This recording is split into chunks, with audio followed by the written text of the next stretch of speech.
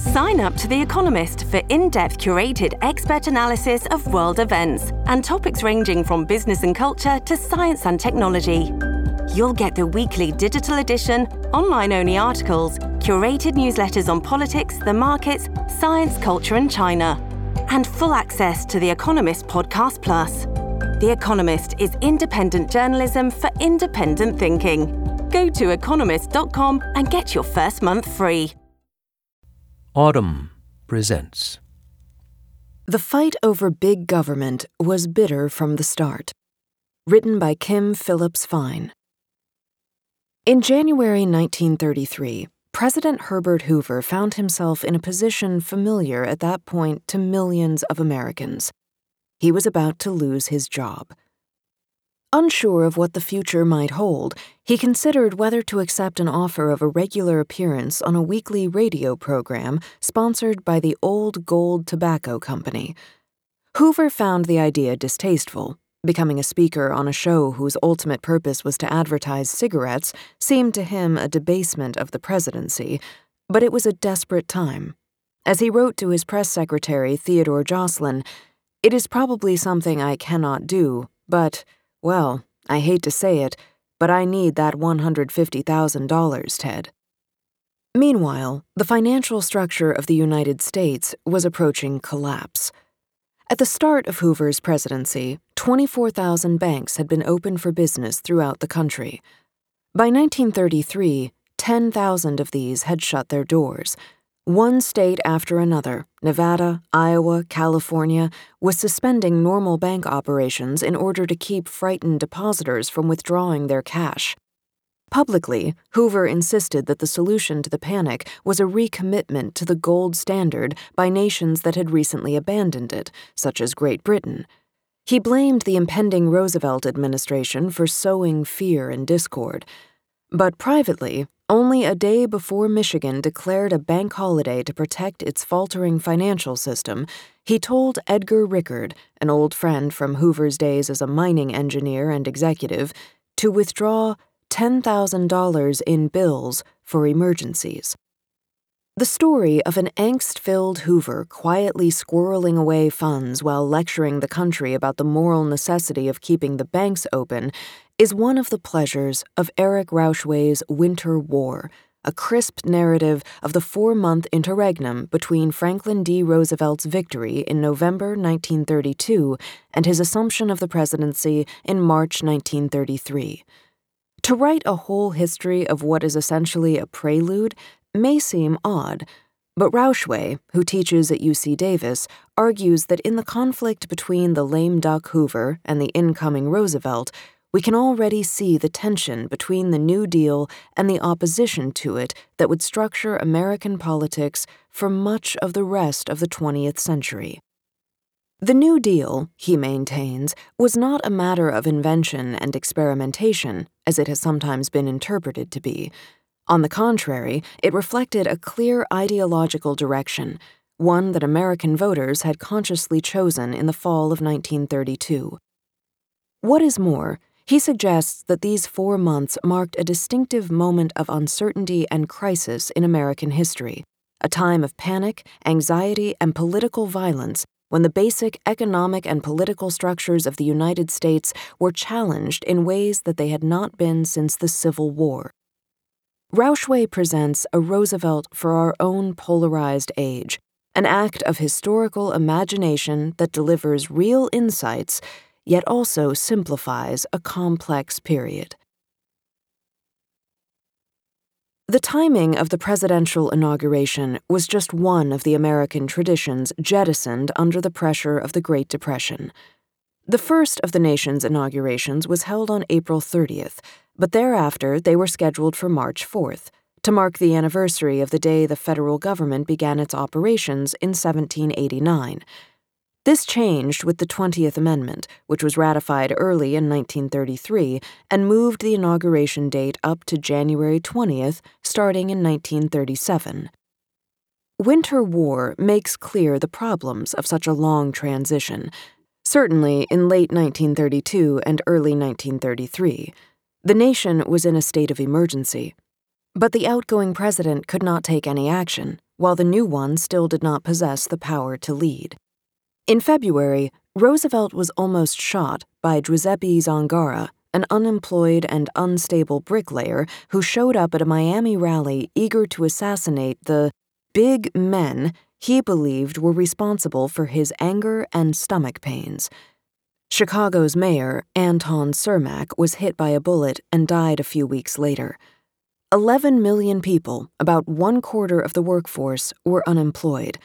In Germany, Adolf Hitler was sworn in as chancellor. In the United States, some people, including the publisher William Randolph Hearst, wondered whether America was in need of a similar strongman. Roosevelt and Hoover had once been respectful acquaintances, but by November 1932, their relationship had chilled. One of the most powerful themes in Winter War is Hoover's intense political and personal hostility to Roosevelt, shared by his aides. Apparently, many in Hoover's circle had been eager to see their man face the New York governor in the election of 1932, believing that FDR's partial paralysis rendered him obviously incapable of fulfilling the duties of the presidency. What is he, himself, thinking about when he allows himself to aspire to that office? Hoover's congressional liaison, James McLafferty, mused about Roosevelt. When I see a man of Hoover's physical and mental power almost groggy from the blows that rain upon him, I cannot make myself believe otherwise than that the election of Roosevelt to the presidency would be a crime against the nation. Throughout the campaign, Hoover had attacked what he considered a social philosophy very different from the traditional philosophies of the American people, warning that these so-called New Deals would destroy the very foundations of American society. As Hoover later put it, the promise of a New Deal was both socialistic and fascistic and would lead the country on a march to Moscow. Even as he prepared to leave office, he was setting himself up as the leader of the resistance and the opposition. Rauschway suggests that he did his utmost to limit the incoming administration's ability to maneuver, an impulse that may sound familiar in the wake of the 2018 midterms in Wisconsin. For example, he attempted to establish a commission to deal with Europe's overdue war debts that would have been staffed by his appointees even after FDR took power. Rauschway portrays Roosevelt, too, as far-sighted from early in the 1932 campaign onward.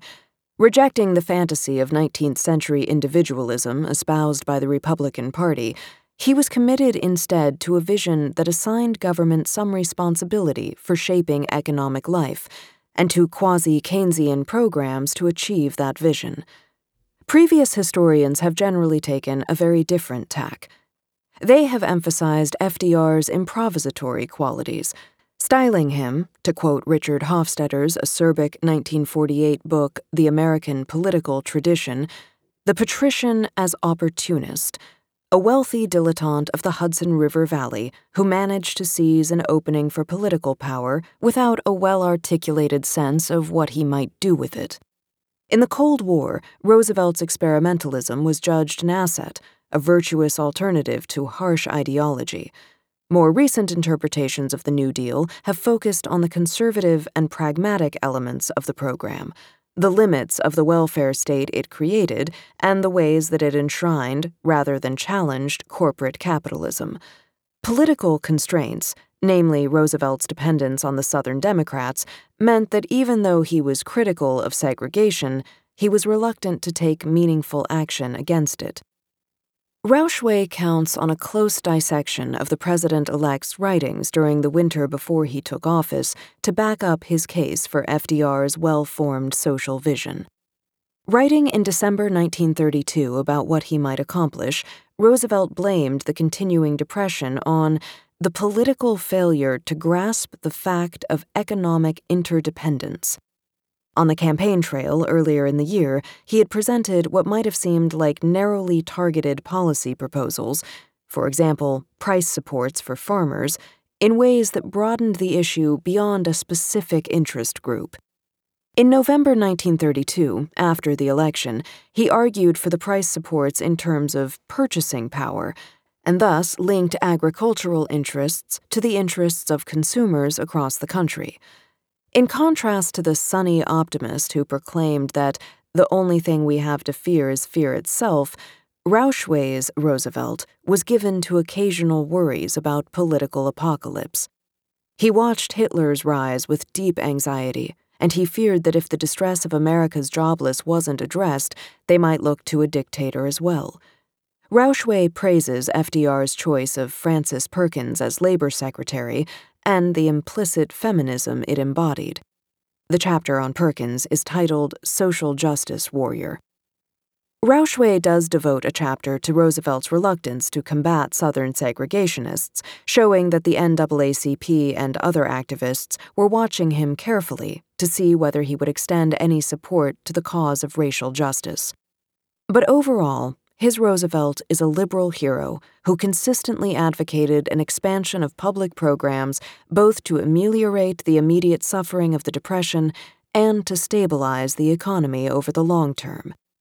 Had Zangara's bullets gone a different way, had Roosevelt's running mate, the far more conservative John Nance Garner, ascended to the presidency, the fate of the country would have been profoundly different. That is surely true, even if, as was often commented on at the time, the New Deal was not a clear-cut agenda that Roosevelt had ready to hand before he came into office. Rauschway's revisionist emphasis shouldn't eclipse the fact that the legislative efforts that went into the New Deal reflected many different interpretations of the problems facing the country in the 1930s.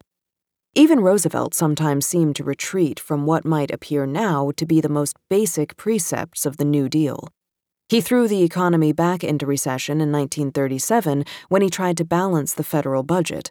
The federal jobs programs he created were conceived as emergency measures that would last only a few years, revealing his underlying ambivalence about a welfare state. Roosevelt and his advisers were pushed by events they did not control and by political actors representing a broad range of ideas: communists, socialists, and labor radicals, as well as the followers of Huey Long, Father Charles Coughlin, and Francis Townsend. By the end of the 1930s, many in Washington believed that the New Deal, whatever it was, had failed. Although unemployment had fallen from its peak and some of the worst pain of the Depression had been mitigated, the economy had not recovered, and wouldn't until World War II. Even the power and stability of the unions were truly secured only during the war. As the economist Alvin Hansen put it in 1940 when asked whether he believed the basic principle of the New Deal was economically sound, "I really do not know what the basic principle of the New Deal is." To make the New Deal seem as though it was a program that Roosevelt had worked out well ahead of time is to simplify this history and to cut against the sense of crisis and contingency that winter war so powerfully evokes. This version of events also makes the New Deal appear somehow a project of Roosevelt alone, rather than a political response to the wave of protests against the economic inequality and poverty that swept up millions of Americans. That surge of discontent may have been, even more than FDR, the real subject of Hoover's wrath. Today, liberal nostalgia for Roosevelt comes easily. The country is mired in crises lacking obvious resolutions. The move toward greater equality that began to unfold during the 1930s has been largely undone. How much easier the situation would be if there were a standard-bearer in the Democratic Party, someone with an inspiring vision to move the country forward. But Roosevelt did not create the New Deal alone. It was the product of a generation of struggle and upheaval, of political unrest and agitation that extended well beyond Washington, D.C. The same is true for the fight against it. The last pages of Winter War tell the story of Roosevelt's inauguration day. The crowds that thronged the Capitol were perceived by Roosevelt's supporters as a conquering army, as, in a sense, we were.